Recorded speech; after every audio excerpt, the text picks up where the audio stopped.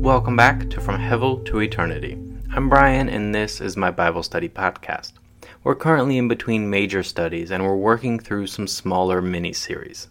I titled this particular mini-series Verses That Guide Me, because even though the entire Bible guides me in my faith journey, there were a few verses that I set aside to meditate on when I was first starting to work through being a Jesus follower. I started with gospel-saturated verses, like 1 Corinthians 15, 3-4. For I delivered to you as of first importance what I also received, that Christ died for our sins in accordance with the Scriptures, that he was buried, that he was raised on the third day in accordance with the Scriptures. On Romans 3, 23 and 24, for all have sinned and fall short of the glory of God and are justified by his grace as a gift, through the redemption that is in Christ Jesus. Romans 5:8, but God shows his love for us in that while we were still sinners, Christ died for us. Romans 6:23, for the wages of sin is death, but the free gift of God is eternal life in Christ Jesus our Lord. 1 John 4:10, in this is love, not that we have loved God, but that he loved us and sent his Son to be the propitiation for our sins.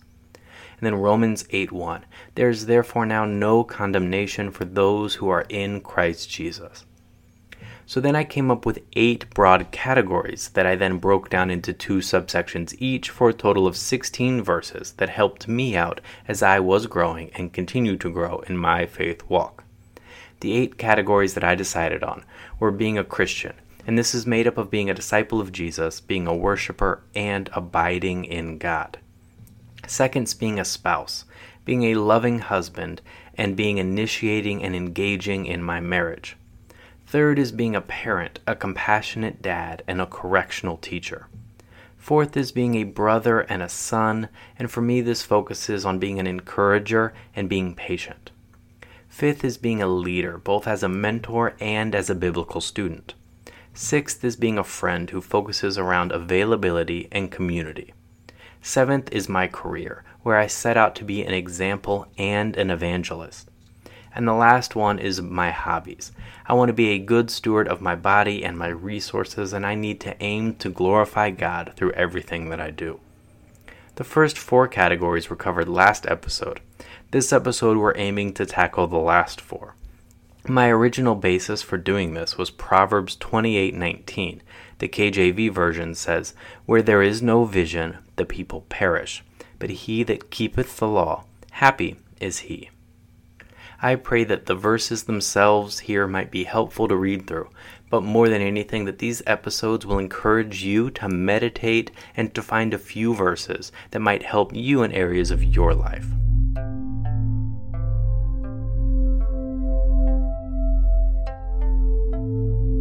One of the categories is being a biblical mentor, and this coin definitely has 2 sides to it. First, it involves being a teacher.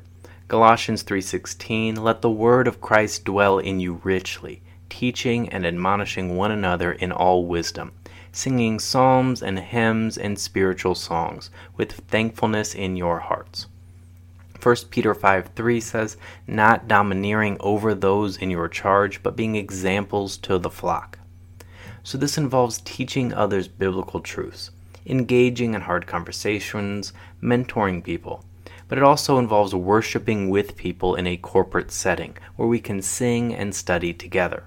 And it's not about being smug or over anybody. It's about being an example. And subcategory 2 kind of really hits on this, that being a mentor also involves humility, learning and listening to others. 1 Peter 3:15 says, but in your hearts honor Christ the Lord as holy, always being prepared to make a defense to anyone who asks you for the reason for the hope that is in you, yet do it with gentleness and respect. I'm always looking for gospel conversations and teachable moments, but I need to meditate and pray through what it looks like to approach those times with gentleness and respect.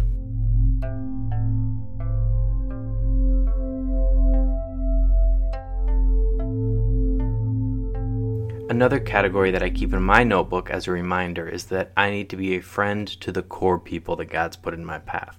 Not like, hey, I liked your Facebook post, but something deeper and more biblical. It involves being present and available whenever they need me. Galatians 6:2 says, "Bear one another's burdens and so fulfill the law of Christ." There's no way that we can bear one another's burdens if we're not present with each other. We're not called to be amazing counselors who always have the right magic words to any situation, but we are called to be available, to listen and to engage with the core group of people that God has provided deep relationships with us. The second category is being communal. 1 Thessalonians 2:8 says, "So being affectionately desirous of you, we were ready to share with you not only the gospel of God, but also our own selves, because you had become very dear to us." So if you forced me to provide one quote-unquote life verse type thing, I think it would probably be this one. I have this verse on more notebooks than any other. Usually it's in the NIV translation. "So we cared for you because we loved you so much. We were delighted to share with you not only the gospel of God, but our lives as well." So as a community of Jesus' disciples, our foundation of togetherness has to be built on what Christ has done for us and on how Scripture outlines our approach. We care together. We love together. We share together. But that's not just about sharing things. We share the gospel of God and our lives as well.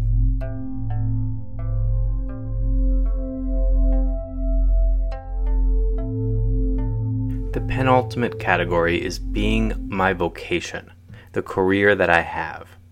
Subcategory numero uno here is being an example displaying Christ to the people of my work by working diligently. Colossians 3:23 and 24 say, "Whatever you do, work heartily as for the Lord, and not for men, knowing that from the Lord you will receive the inheritance as your reward.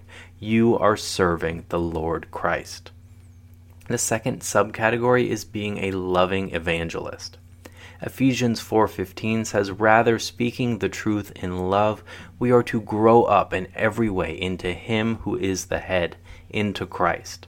I must remember that while my vocation might provide me a paycheck, what my job really affords is a mission field. Every meeting I'm in, every interaction I'm part of is that much more of an opportunity to engage with people where they are at and to build relationships that hopefully blossom into gospel-centered conversations. And just as that 1 Peter verse previously noted, those gospel conversations should be marinated in love and gentleness, an acknowledgement that Jesus Christ is the head of the church.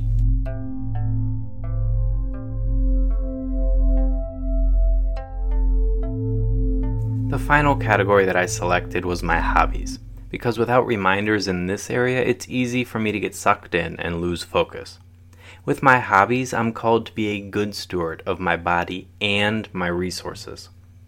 Romans 12 verses 1 and 2 says, "I appeal to you therefore, brothers, by the mercies of God, to present your bodies as a living sacrifice, holy and acceptable to God, which is your spiritual worship.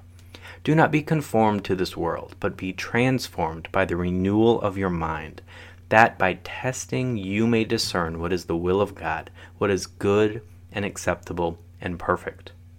In today's age of manufactured social media, perfect Snapchat filters, and comparison and showing off our fitness routines and taking photos of our dietary habits, we need to be reminded that it's not about us or the people who might like our posts.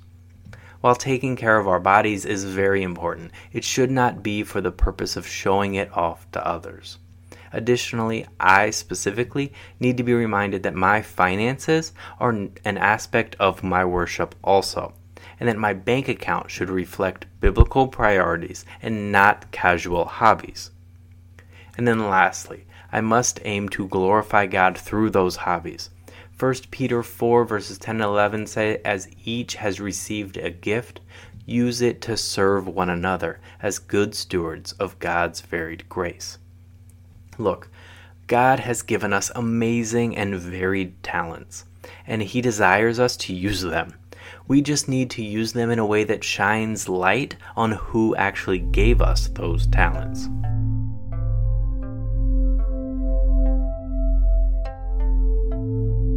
So now we've covered all 8 areas: being a disciple of Jesus and a worshiper of Him, being a loving, sacrificial husband and an engaging initiator in our marriage, on being a gracious and compassionate father who still aims to teach and bring his children up in the ways of the Lord, on being encouraging and patient with my family, on being a mentoring leader and a humble student, on being a friend who is available, present, and accountable to my biblical community, on being an example of Christ in my workplace, and also being an evangelist, knowing that my career vocation is a mission field placed before me by God, on being a good steward of my body and my resources and aiming to glorify God through all of those hobbies. Don't think that I do any of these well.